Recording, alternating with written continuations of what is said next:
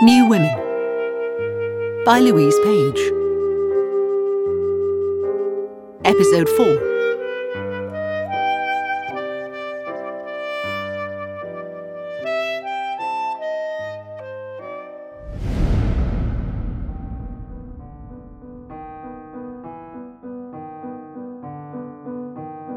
Helen Keller, 3rd of July 1916, New York. I let him in. My temporary secretary led him through to me. She didn't know who he was. He gave her a false name, but I knew from the vibrations made by his footsteps who was really coming up the stairs. Peter.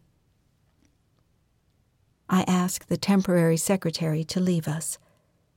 As soon as her footsteps fade, he takes me by my hand, squeezes it, and then begins to spell his message. His story is an odd one. He tells me that he went to see my mother, that she knew about the marriage license we applied for 2 days before we went to dinner, that, unknown to us, the newspapers had found the license request. She was angry from the moment we walked in the door, because she knew why we were there in advance. We were never going to be given a chance to tell her our story ourselves, to break it to her our way. She had already rejected the whole thing in her mind. She doesn't want me married. Not just to Peter, to anyone. Marriage leads to children. She does not think I should have children. Should I be surprised? Weren't her years of constant quoting of dear friend Alexander Graham Bell a clue? I myself have sat at the dinner table and not contested talk of eugenics. I have even written about it when called to. Still, it is a shock to see myself through those eyes.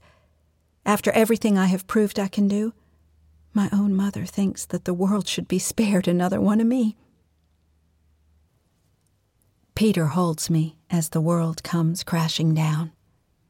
Tears sting my eyes. When I've finished crying, we talk. We talk all night. We are going to elope.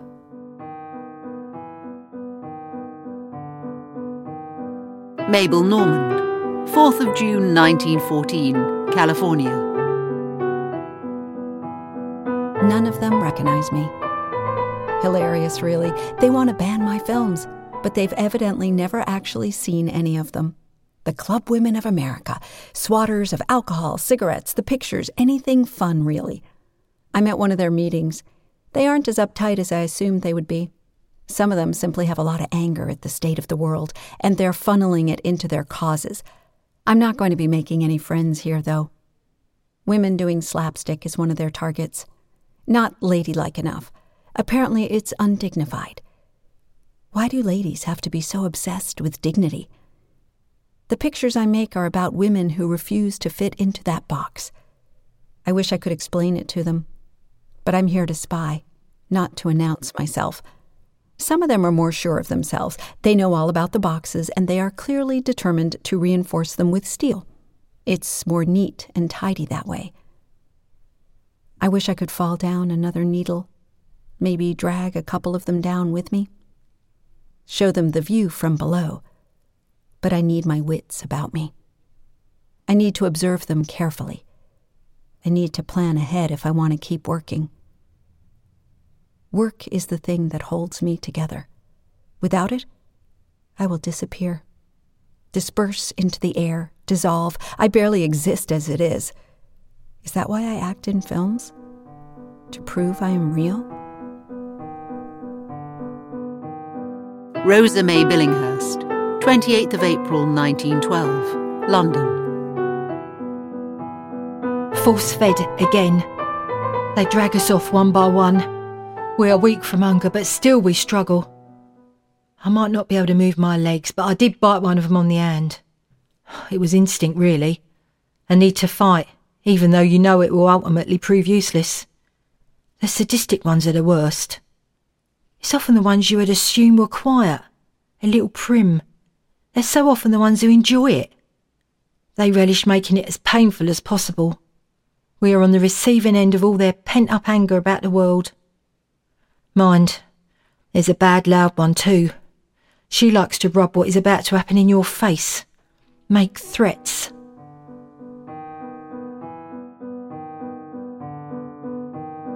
Helen Keller, 10th of July 1916, New York.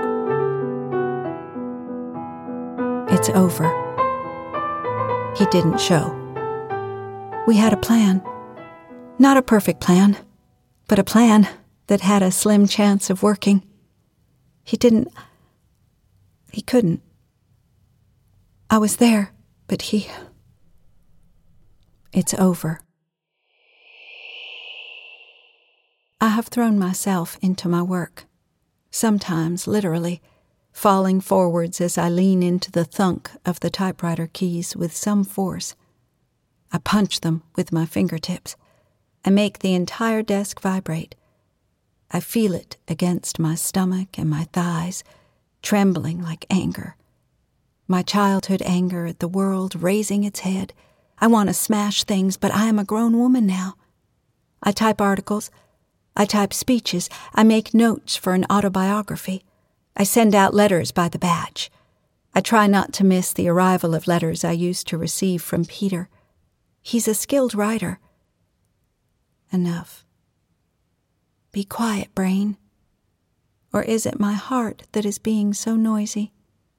If I could cut out the source of my Peter-based thoughts, I would, without giving myself even a second to rethink. Back to work.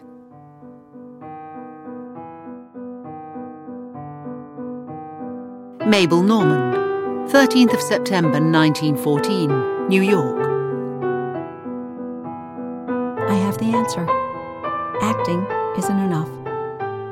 The rare chance to direct, when Mac is in a good mood, isn't enough. I need to be in control. I need to choose the stories I lend my body to, the stories I lend myself to. I need to be involved at all levels. I don't want to be a Keystone Girl anymore. I want to run my own company. The first time was a revelation. Our bodies fit. A subtle click, like a jigsaw piece being put in its place. It was never that simple again. We played games. Mostly I preferred it that way. Simple is overrated. It wears out very quickly. Maybe complicated was the only way it could work out for us in the long term. Or maybe we chose to make it that way. I can't be certain. With Mac, everything is slippery. Sometimes the sex is passionate.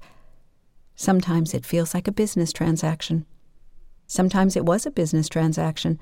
Tonight it was a business transaction that I initiated. I wanted something from him. I dressed up. I wore perfume. It didn't work. He fobbed me off. Said I need more experience directing before he can support me to run my own studio. Then we had sex again anyway.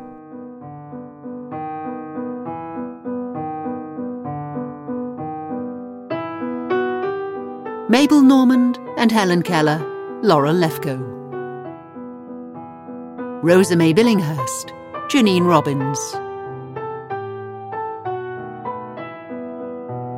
Written by Louise Page. Produced by Clear Voice Enterprises on behalf of Disability Arts Online. Funded by Disability Arts Online as part of their COVID Commissions series.